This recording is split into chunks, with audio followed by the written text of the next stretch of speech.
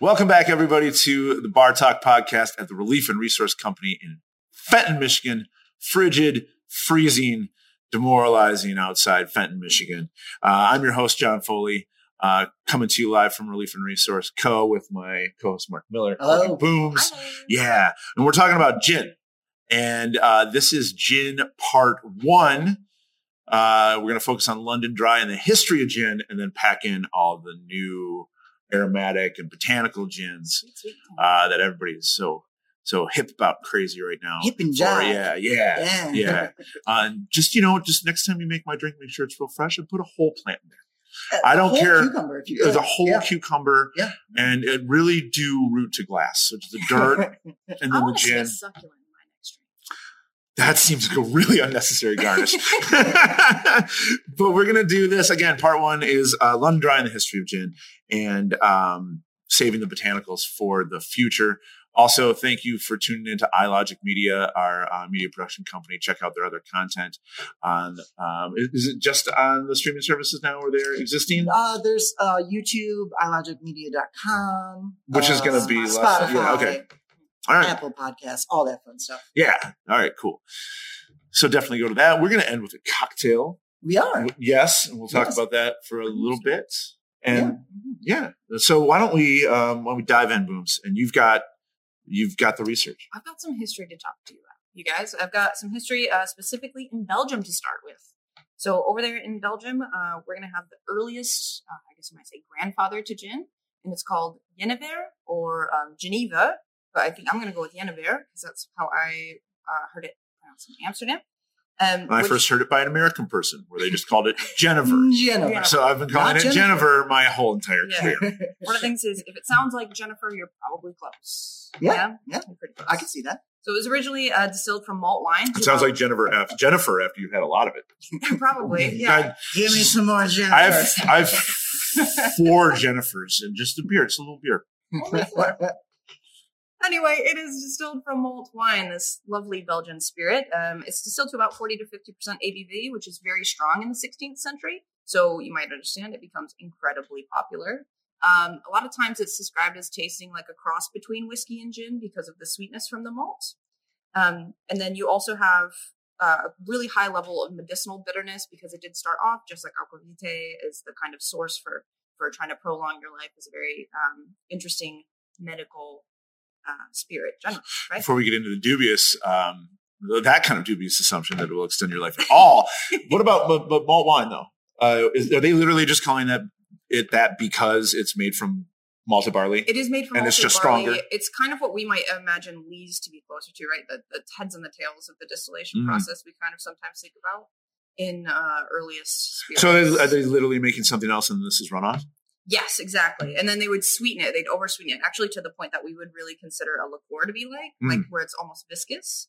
And relative to the time, since it was so high gravity and super duper sweet, again, it's a really, really popular drink all over the Netherlands. And it did stick around in the spirits industry, so the recipes kind of improve over time. It's not just sickly sweet anymore or super high gravity. It's also well-balanced and good tasting. Most Genever is sweetened with things like licorice and honey now instead of just adding sugar. And it is a protected product of origin, or PPO. So much like champagne, it must be distilled within a specific region to be called Genever. So the region we know of is specifically Belgium, Netherlands, and then certain areas of France and Germany. Have you ever had a Genever from anywhere but the Netherlands? I've never had a Genever from anywhere that hasn't been produced from the Netherlands. Yeah. I wonder how many of those are on the market. Also, for folks who like gin, you should know that Genever is like a way different thing. Yeah. To your palate, it's alien and super strange. And it still does have that viscosity. It has weight to it. So that's definitely funky too. Yeah. Where it comes from. Yeah. That's definitely something that if you're going to explore, just be ready, because if you're typically drinking Hendrick's or London Dry, it's going to taste a lot different. Also, I think Bols is the most famous producer. Bols Genever. Yeah.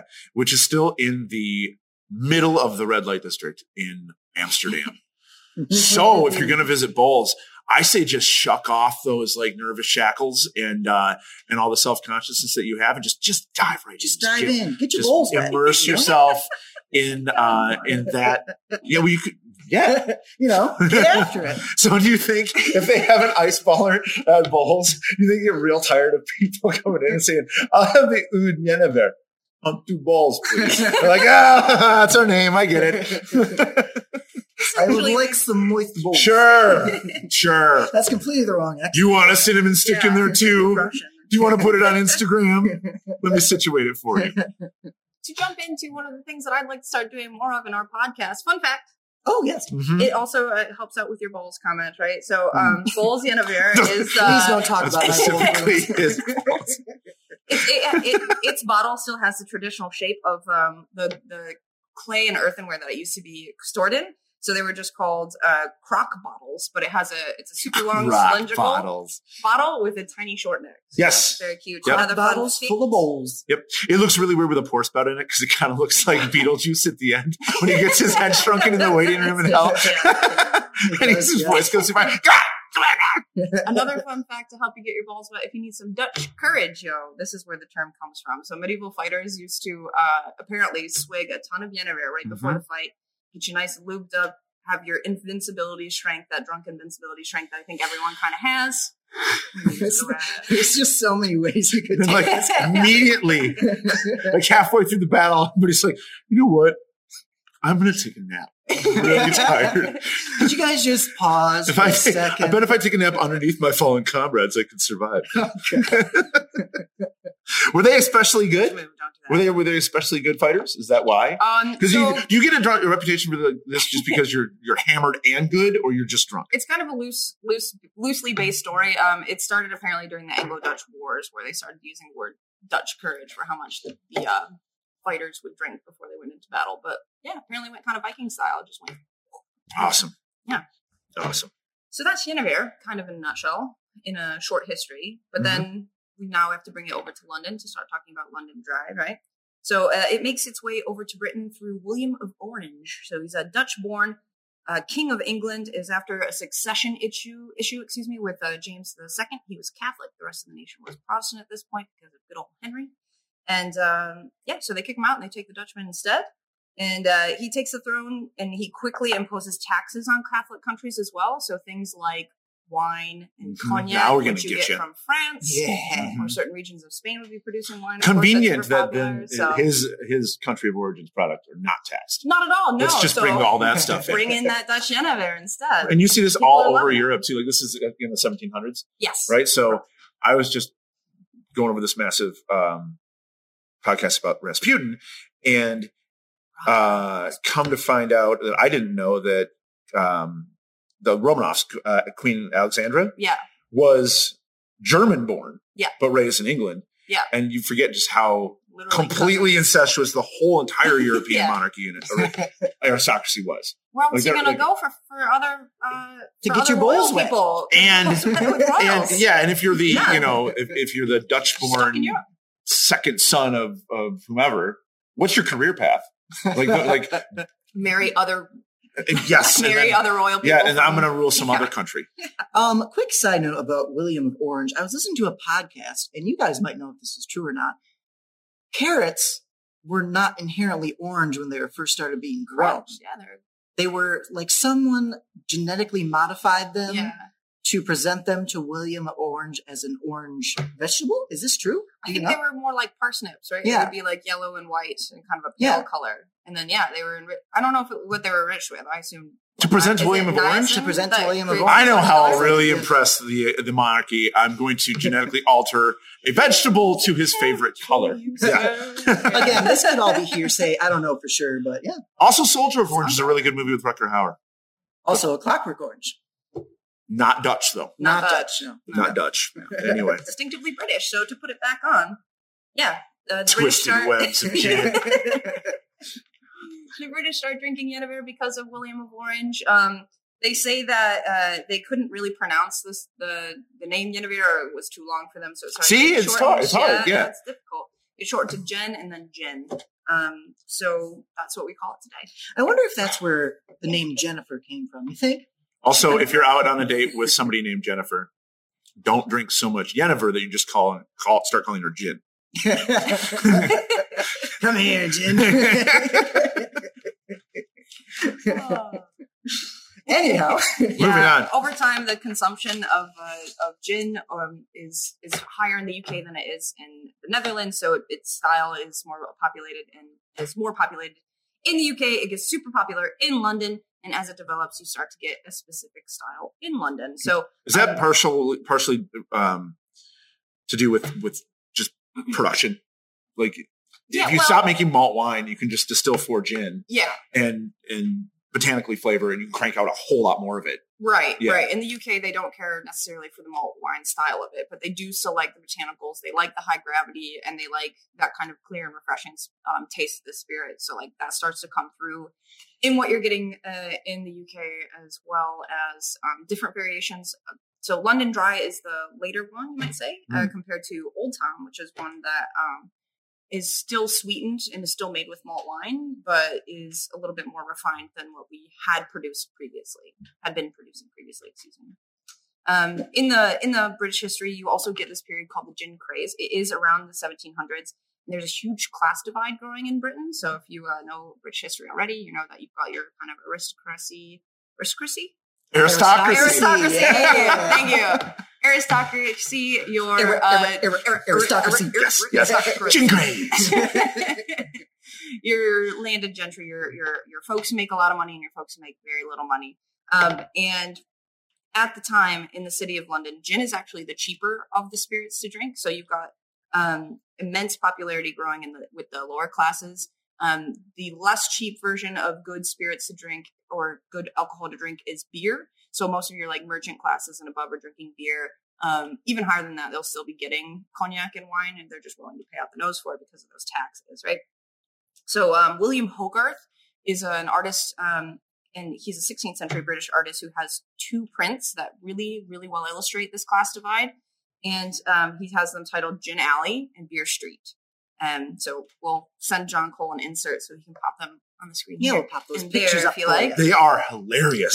They're absolutely hilarious in their blatant propaganda for beer and very against, obvious what you think gin. About. Yes. Yeah. Yes. Like, oh, Hogarth, come here. I know what we're going to do as brewers.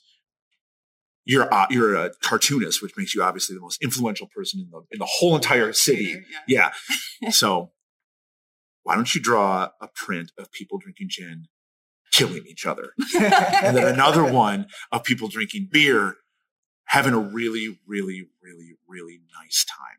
Yeah. There's literally people just sloshed on the streets. There's a woman sitting on, I think, some stairs, and she's just like this, and a baby is falling out of her arms at the same time while she's drinking gin.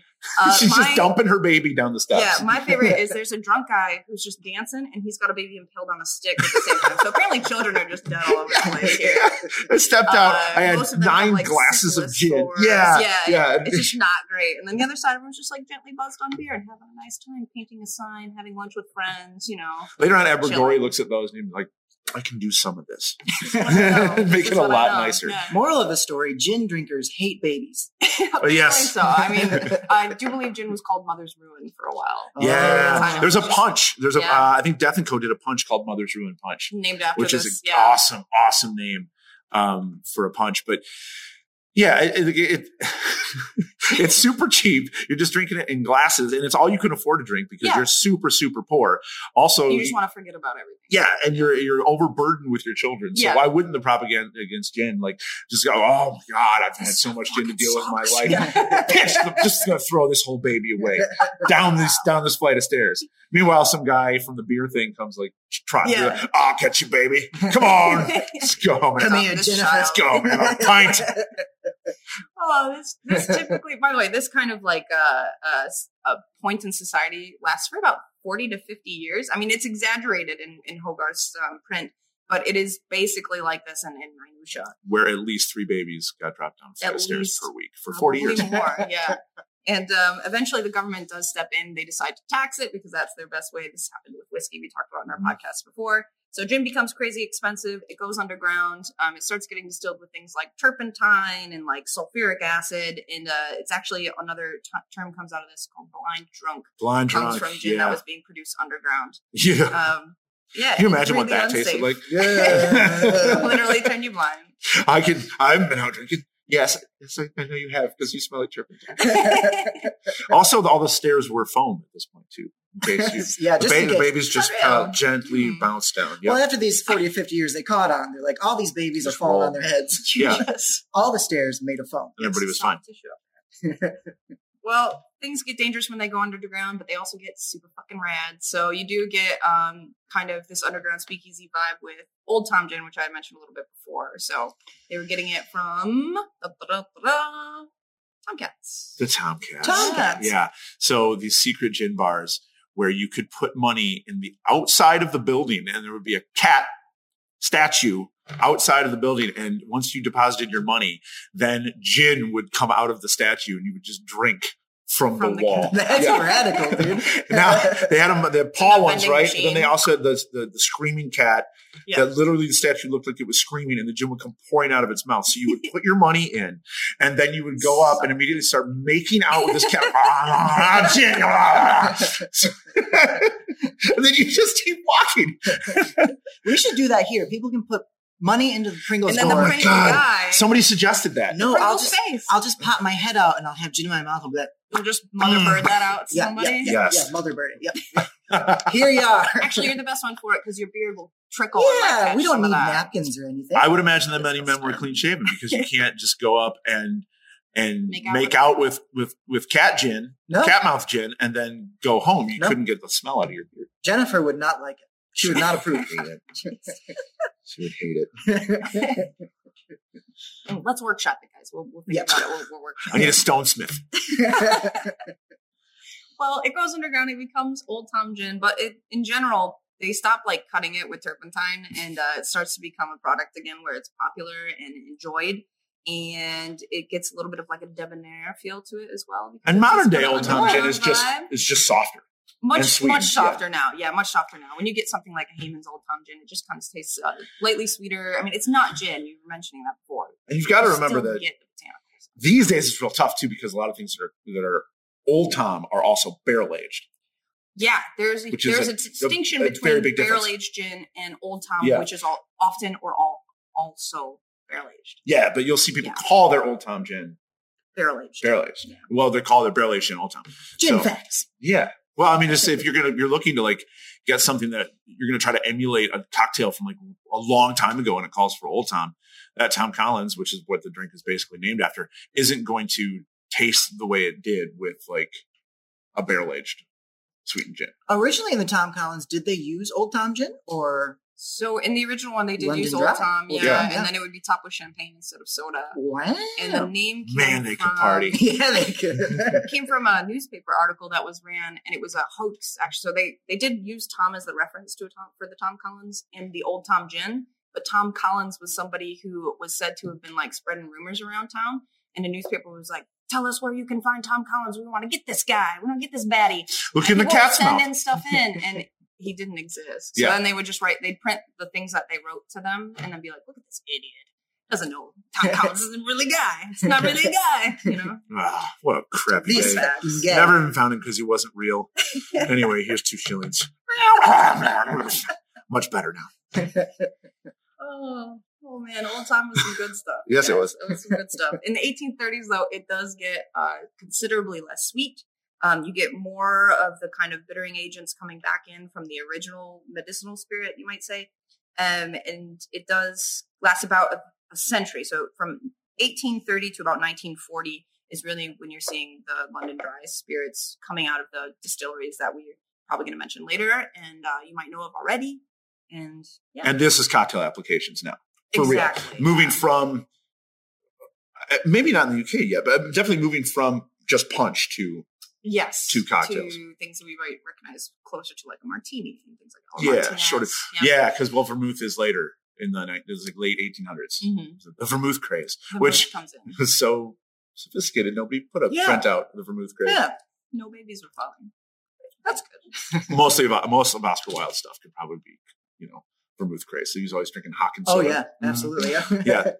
That's the culture that comes from the vermouth craze. But thankfully, no babies impaled. Very chill. The vermouth craze. Yep. I think we've mentioned babies way too much in this podcast already. Babies and balls. Because it's such a stupid part of the print, right? Yeah, I mean, that's the most blatantly most blatant propaganda part of the print. Yes. Right. Is that, look at Gin's this. no good. Look at this mother. Yeah. This is what happens if you drink gin. That's what kind of mother does this?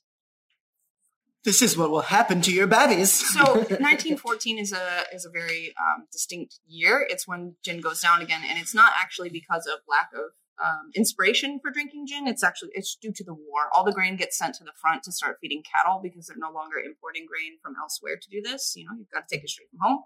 So distilleries literally can't make anything from nothing. Make something from nothing. So some of them start shutting down, or they just get put on hiatus.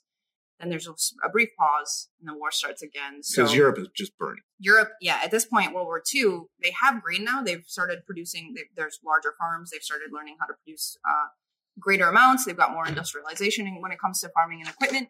So the Second World War stops it because, literally London got bombs dropped on it every other day. So not like skipping ahead too much, and if we are, you can tell me. But what would we classify as like the actual golden age for London Dry? It's later, isn't it? It's a little bit later. So it does come from the mid 1800s and then comes back again right till about 1914, and then the gin craze. Consumption. I saw it in your eyes, Foley. Because sometimes you have to talk really, really fast. Okay, so here's a good way to describe it. Spirits are culturally cyclical, right? Yes. Sure. So gin is super popular. Rye is a really good example. Yeah, rye is a super good example. But for gin, it's basically like during the pre-war era, and then it does come back post-war because there are still distilleries like Plymouth and Beefeater who are still around. They haven't gotten blown up. And they do still like to produce it, but it starts to become like your parents' spirits at that point, right? And you always rebel against what your parents drink. Yep. Right. So men coming home from the war, this is also when Scotch starts to become a bigger influence. So they'll be drinking Scotch, but they'll also drink gin. Sometimes gin is known as like a lady's spirit because it's a little bit lighter, and Scotch is getting more influence here. Yes. And so as it goes on, and the kids of the people who went and fought World War I, World War II are starting to switch into these other spirits. Like vodka. It comes back down again. So there's another good example of that, which is maybe worth an examination at some point, is brandy for us, because you see it happening in like the 40s and 50s, but then it doesn't. It's like literally almost takes like hip hop culture to bring it back in like the 80s and the 90s really, but and then you had it rise up again, and then it goes away again, and then it comes back again because of craft cocktails. Yeah, exactly. So our craft cocktail boom in the 90s, obviously you just mentioning, kind of brings about vodka because there's kind of Russian influence there. But there's a second gin craze, or a more modern gin craze, which starts around 2010-ish, like 2009 to 13, they say is kind of the sweet spot when all those Spanish style gin and tonics, and just like an those explosion of botanical. Huge botanical. Because I remember before that, it even seemed like Hendrix was a cute brand. Like it was cute. Like you didn't see it that often. Cucumber like, they got that neat little cucumber gin. Yeah. And then all of a sudden Hendrix is like everywhere. And producing like a limited release gin almost every year. Yeah. But we'll talk so much about Hendrix in the next show that we can save it for then. Yeah. So that's kind of the history of London Dry and how it becomes popular. So now we've got to kind of talk about what is London Dry and what specifically is juniper, because juniper is what influences dry gin especially, but technically all gin, right? Mm-hmm. So yes, because it can't be gin if you don't have juniper in there. And it's so strange because we saw people getting into gin, and especially people who are older, in their 40s or 50s, older than you guys anyway. But they would have had gin once or twice, and they would have had probably a cheap London Dry and hated the way that the juniper was integrated, and then therefore still think that all gin tastes like that. Right. And the one thing that we always get the most, every bartender gets this, is pine trees. Yeah. But gin doesn't really taste like pine trees. Not necessarily. Well, sort of. It is the female seed cone of a juniper tree. So, and a juniper does look very much like a pine tree. It's shorter, it's more bush-like than a tree, but it's got the like needles, for instance, that we think of, and very wintry. I think of it like a pine tree. Do you? Yeah. The juniper berry is more well-rounded than just straight-up pine sap. Yeah. Okay. But you get those flavors, in my opinion. Sure. But when they distill it in gin, it's the actual juniper berry, not like pine needles or something. No. Yeah. I feel like a lot of people think that they're literally taking like pine tree needles and distilling it in the Not gin. unless which it's is like not, marketed botanical gin that uses pine needles. Yeah. But the only there are ones that do that. Like St. George has that one that's like, oh man, I forget the name of it. Maybe I'll have to look it up for the next one. But they have like 3. I think it's called the Terroir gin, and it's gnarly, and it's been literally distilled, I think, with sage and Douglas fir. Really? And if you want to taste one Sage that is a common, really tastes like that, like a tree, that gin tastes like a tree. Yeah. All right. I'd give it a go. It's good. Well, it makes me think of what is that Shorts beer?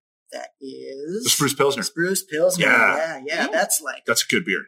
It's so good, but it's That's very a like good beer. aggressive and in your face with that spruce kind of flavor. I've 100% done a beer and a pour with that beer and Oud Jennifer before. Oh yeah, that'd be good. Yeah, it was good. I like that idea. Mm-hmm.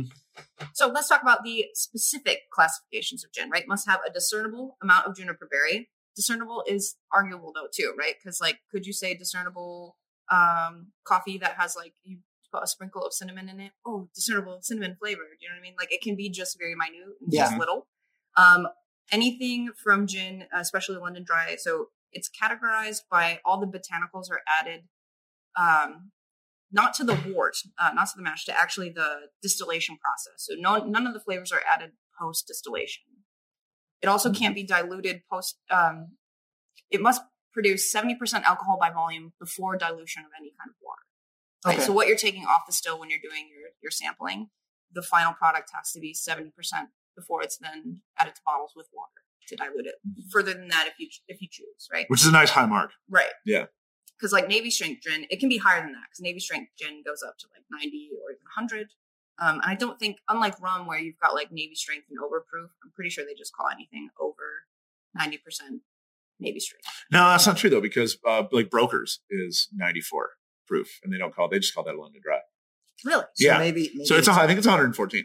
Okay, maybe it is that's fair. 114. Yeah. My bad. See, everything that I've ever seen called Navy strength for the most part is right around 114. Even Pusser's gunpowder proof they don't call it Navy proof because it's 109. Right. But maybe they just want to be like, maybe that's their branded. Yeah. You did have some fun little facts in here about the historical use of juniper berries. Yeah. The juniper berry, for those who didn't know, they've used it with ancient Egyptians. They'd use it against jaundice. Ancient Greeks used to use it as a kind of Viagra, so an invigorating berry, you might say. Yeah. They would just chew them? Yeah. They would just eat them, and it was what supposed about to give for jaundice? You like press them, and then you just like, give me the baby, just rub it all. Yellow baby, just give me the juniper all over it. They would make a tincture and massage it into your skin. Yeah. They would also use that same My way is a lot quicker. Yeah, it is. They'd More use direct. that same tincture and put it in face masks, and then they'd sew berries around the mask, and you would use that when you wanted to go out into public during the Black Plague and not catch it. How'd that work? Okay, I guess. I They mean, a still lot have of people juniper. still die. Worked enough for somebody to tell a story about. Yeah. So how'd you get through the plague? Let me tell you. There's these batteries. Juniper face mask, yeah. But you do have to pull it down if you want to get some cat mouth gin. Otherwise, it's all over your mask. But will it save you against like rabies from the cat? That's the next question. That's I a don't good know. question. I don't know. It's a wonder drug, though. It's a wonder My drug. cat doesn't have rabies, and for the record, I've never rubbed my infant son with juniper. Did your infant son have jaundice? He is not currently jaundiced. Yeah. Also, it says the Dutch used to cook with it for They used to help cook it with, in wine. in wine, for nausea and indigestion, Mm-hmm. Mhm. And that's upset stomach, diarrhea.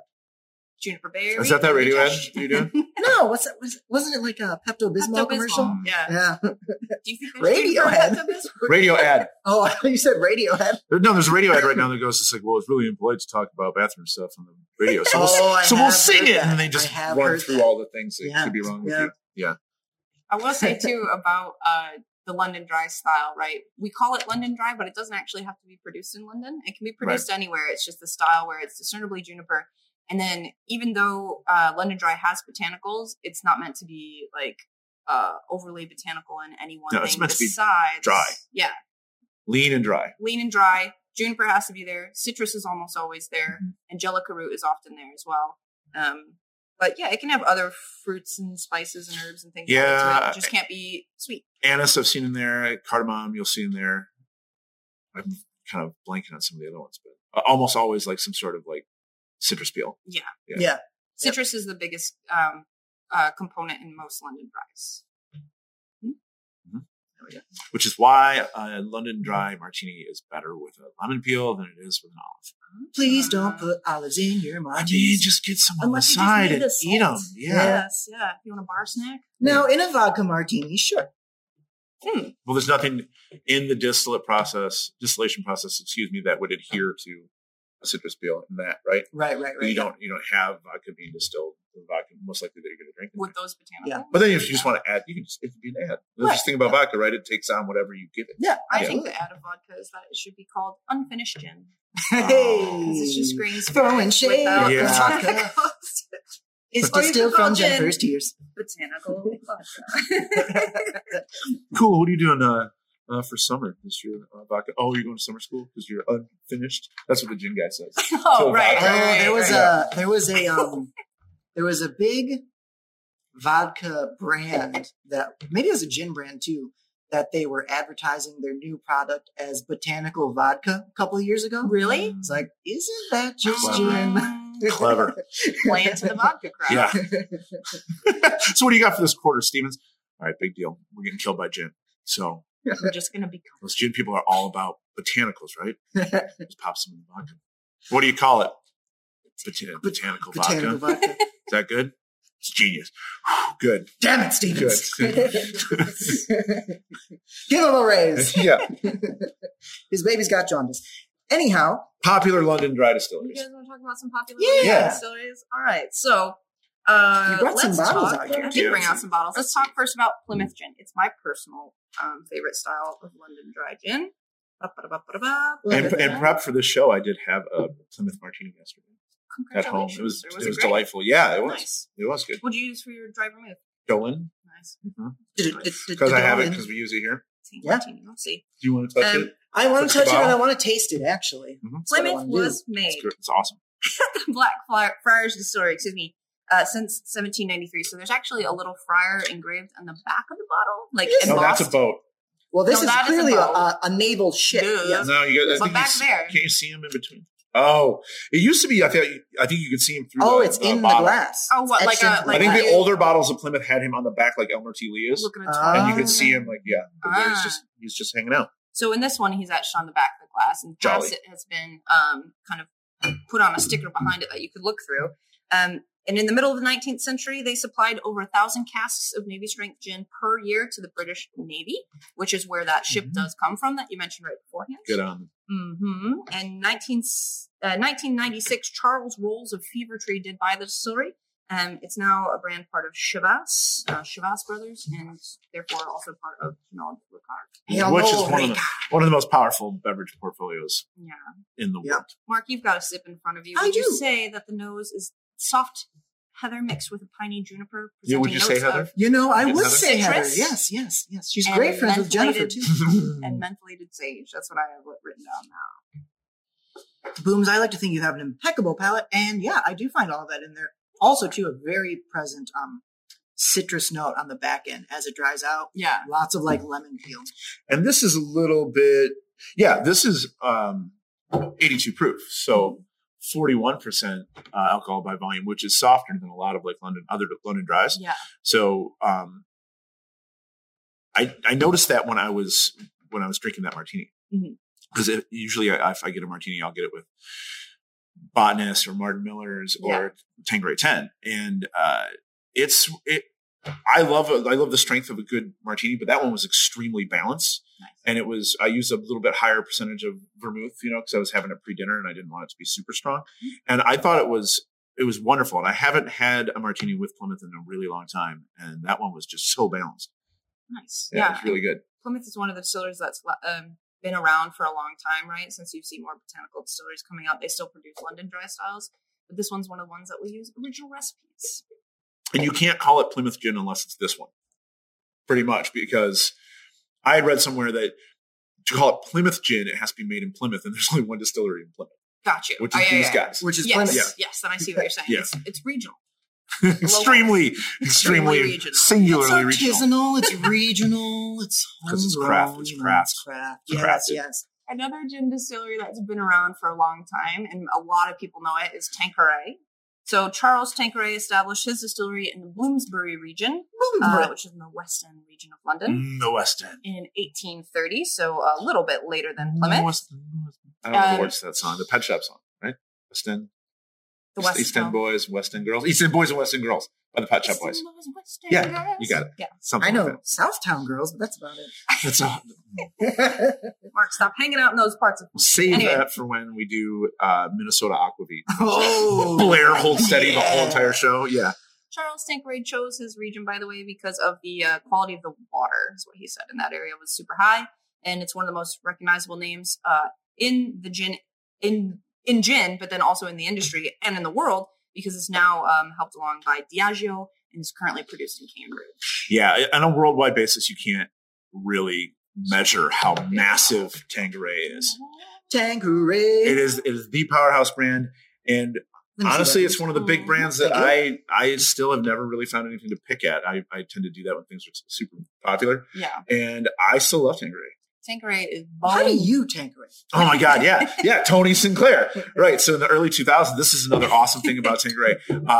So Tanqueray decided to create like a spokesperson out of this character that they invented, and they did like 4 or 5 ads, and it was always some ludicrous situation, like a guy is like diamond precision cutting this ice cube that's going to be plopped into Tony Sinclair's drink, or this total nerd is over here at a party and he's like hanging out by the shrimp cocktail, and he's not just eating like one shrimp cocktail, but he just like starts eating like 17 prawns, and he's like filling his hands with prawns, and then it would cut over to Tony Sinclair, who was like young and chilling and super hip. Yeah.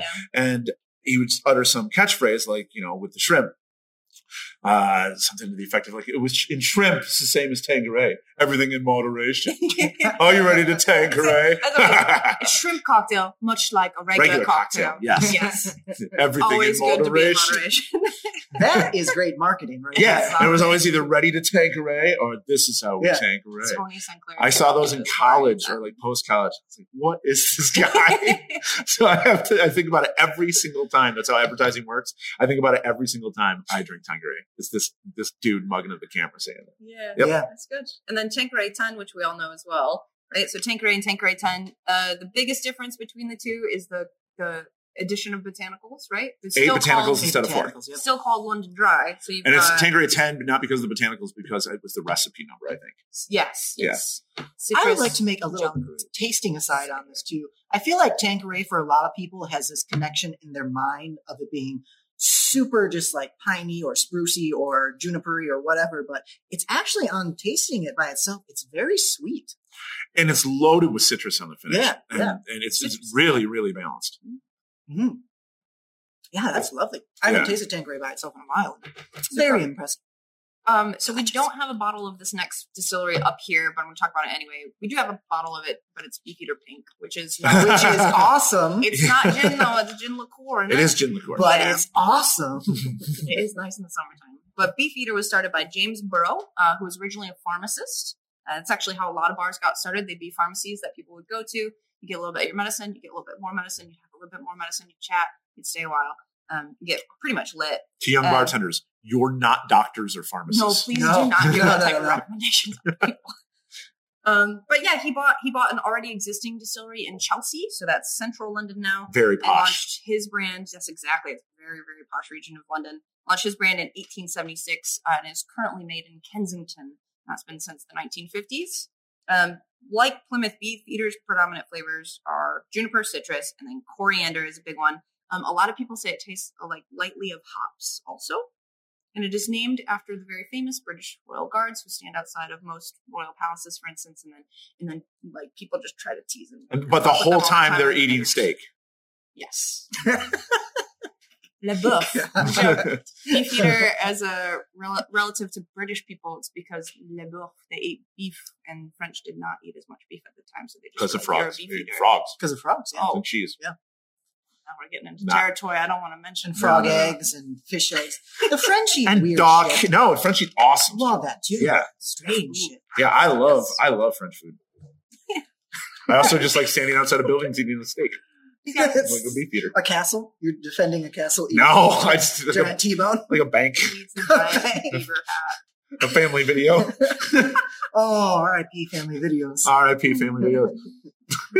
So now they're this thing like, oh, you can Forrest Gump, huh? Sucks. Let me tell you about the Academy Awards in '94. John feels very passionately about the Academy Awards in '94. It's a travesty. It's a travesty. It's when I knew at 14 years old that they didn't mean anything. And I'm sad for myself that I didn't get there before that. Yeah. Yeah. Finally. Anyway. Let's talk about a more modern distillery, boys. Yeah. You guys want to talk about Martin Miller's? That's my namesake. Any relationship to you? Hopefully. You got an Uncle Martin? Uncle Martin? No. I got an Uncle Randy. Your dad is Mike. Got Mike. It's my dad. I got Uncle Rob. I got... Okay. No Martins, though. R's and M's, though. Yeah. All right. Martin Miller's is a gin, a more modern brand. It got started in 1999. And Martin Miller, of the namesake, he said importing Icelandic water and adding cucumber essence to the gin is what makes it so clear and refreshing and delicious. It is distilled in Langley in 2 batches, first with roots and spices, then again with citrus and the cucumber. Where is Langley? Langley. No? No, I don't know specifically. Where. It's a place. Does it say it on the back there? Close. I mean, I wonder if it's just close to London. So they don't have to be produced in London, don't forget. No, right. Yeah, but it can be near the region. It is British. Well, distilled in England, yeah. Yeah. And then finally it's diluted with the Icelandic water. But he makes it a point to dilute the more bitter herbs and all that first on its own and then again with citrus peels. So Martin Miller's is a very clean gin. It's very, very clean. And it makes a really lifting martini, which is really great. Rika, the vodka, uses Icelandic water too. There's so many like Nordic words and names on this. It's like, because the water comes from north of Reykjavik, standing by Borgafjordur, is a small village of Borgarnes. You don't know how to. I don't think you're saying that right. No, certainly not. But yeah, fun to try to pronounce. Anyways, here's some Martin Miller's. Here's some smoked fish. If you will. Oh yes, because this one has. Here's a Bjork. Bjork. Song. Bjork? No, Bjork. She's from Iceland. Oh, what's Bjorn? Oh, baby Bjorn. That's the things that babies. You would know this more than I know what baby Bjorn is. Peter Bjorn and John? That's a different band. Who wrote a song called Amsterdam? Back to the Dutch. Back to the bowl. Yeah. The only one who doesn't really fit is Bjorn Borg, but he was a good tennis player. The reason why I wanted to pour of this one is because it's got heavy notes of lime, orange pips, tangerine, lemon, juniper, coriander, and then that little bit of cucumber. That is just beautiful. Isn't it? It's crisp. A beautiful gin for a more civilized age. They also make Martin Miller's. If you want to take that, you can, but I'll take a cut of it. They also make a Westbourne style, which is stronger with the same botanicals. And it has a thicker mouthfeel, vegetal with big bold lemon, and it says it's semi-waxy and zesty on the finish. See, this one should be also a little bit waxy on the finish. Yes, interesting. I would say so. Yes. Hold on, I got it. Just gonna throw some into a CBD water. No, this is empty now, and I want to taste the Martin Miller. I poured too much of the Tanqueray. I don't want it all. All right, and then the last distillery that I brought up is another modern one, more modern. So this is Sipsmith. Sipsmith. Say that 5 times. Sipsmith. Sipsmith. Shit. Is even newer. Are you a mixologist? No, I'm a Sipsmith. Oh, what does that mean? Wow. Nobody knows. All right. It was started in 2009 by Sam Galsworthy. Right at the beginning, the heights of that second boom gin that I had mentioned, where like kind of those Spanish botanical styles started getting really, really popular. They crescendo around 2013. Galsworthy actually had 0 experience distilling, so he hired a cocktail historian and now Sipsmith's master distiller, Jared Brown.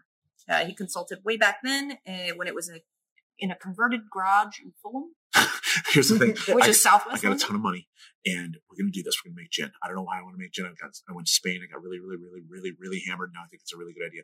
I've read a couple of your books. You seem to know a lot about gin. Do you want to make some gin? I don't know how to make some gin. You're going to make some gin, and you're not going to fuck it up because I have a lot of money. So you got to do this. But I only wrote a book. You're going to make the gin. It's going to be great. I'll get you a lot of equipment, and you'll just read a couple books.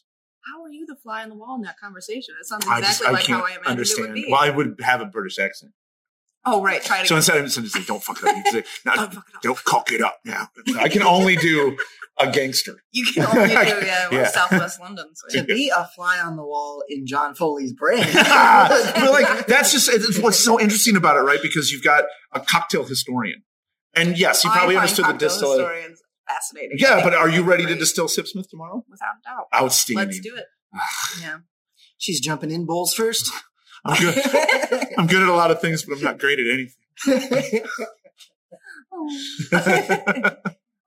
Currently, Sipsmith is made in Chiswick, a distillery in Chiswick, so just outside of London. And their historic origins keep them focused on that London dry style. Mm-hmm. So even though it was produced in 2009, when the height of botanical boom was arising, they prefer to stick to that early style. And that's what's interesting right now. Like so many of the really up and coming gins or ones that they're newly well known are not true London dry style, because I think the applications for cocktails are so great that the botanical style is almost more utilitarian now for a lot of people. So, I think so. Bartenders are pulling those brands and people are getting branded to them because they're drinking them and shaking cocktails and stuff. Sure. Mm-hmm. Yeah. So there's a little bit of a paradigm shift. But I still find London Dry to be my favorite style, probably because I had it first and it executes my favorite cocktail in the most complete way. The martini. The gin martini. And I still always pull London Dry for a Negroni too.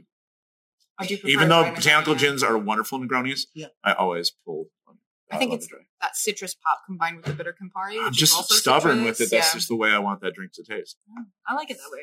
Well, and speaking of London Dry Negronis, what did you see how I did that? You really did well. Yeah, that was very good. Well, right there for you. We're going to make a Negroni. Are we really? On camera. Wow. We're going to do it. See, I got lucky. I did not know what cocktail you were going to make ahead of time. No, well, we don't do any pre-production for this show. Well, we usually have our drinks ahead of, like when we did the Tiki podcast, we had the drinks ahead of time. But this time, you guys get to watch how we do it. The next time we do this, I'm going to make a zombie. I'm going to throw elbows everywhere as I'm grabbing bottles. Booms, I do need your assistance real quick. Yeah. I forgot to grab a strainer. So if you wouldn't mind.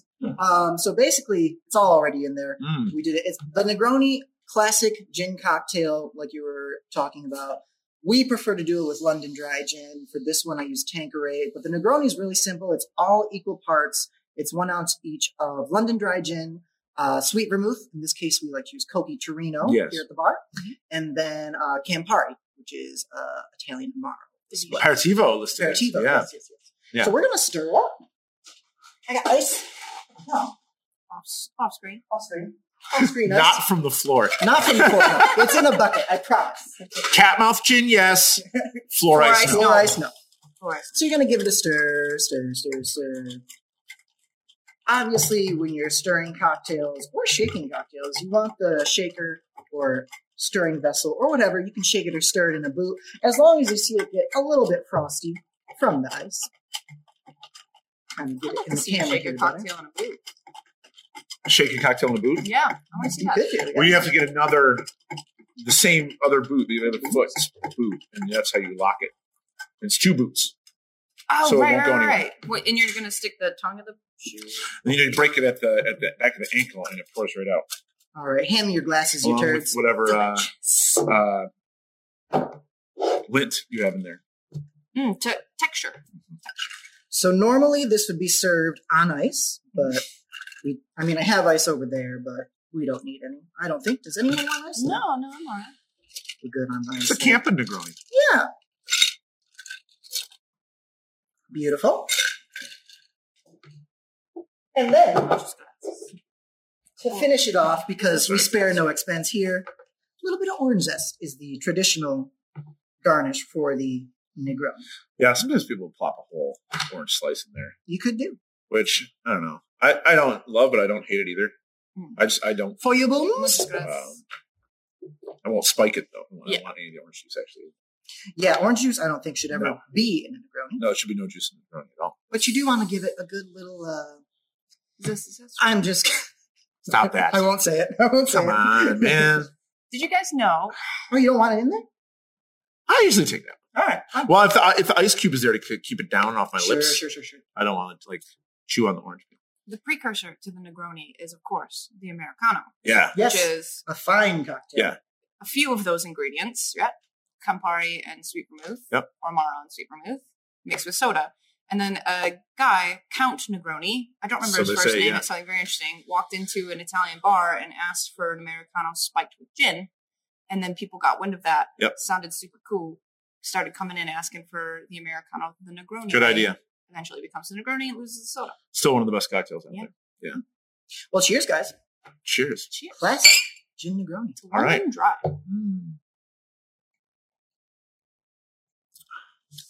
Yes. Such a perfectly well balanced cocktail. Yep. Really nice. Lifting, slightly sweet, nice and bitter. Bittersweet almost. See what I did there? You guys, That's a new word. It's bittersweet. Oh my god! No, I don't think anybody's ever said Hold that the press. before. Yeah. Yeah, just really elegant cocktail. I'm a big fan of Negronis. Me too. And also, the Negroni can vary based on, again, what kind of gin you will put into it. Yeah, So like I said, or this one- proportion. Yeah, proportion-wise too. Yeah. Yeah. Like I said, for this one I use Tanqueray, but Martin Miller's would be fantastic, and it'd be a little bit more like citrus zesty, I feel like. And a lot of the Irish ones are really good. Yeah. Irish gins are really great. Yeah. Negroni. We'll talk about some of them next week. Our next episode.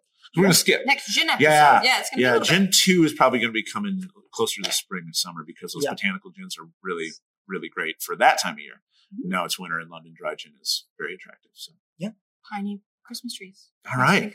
So that's London Dry Gin in a nutshell, In one nutshell. in a bowl shell. Mhm. A shell for your bowls. From a cat's mouth to yours. Cheers, everybody. Thank you very much for joining us for London Dry, a.k.a. Drunk Dutch Soldiers and Catmouth Gin. Hey. We'll see you next time. Cheers, guys. Next Cheers. time.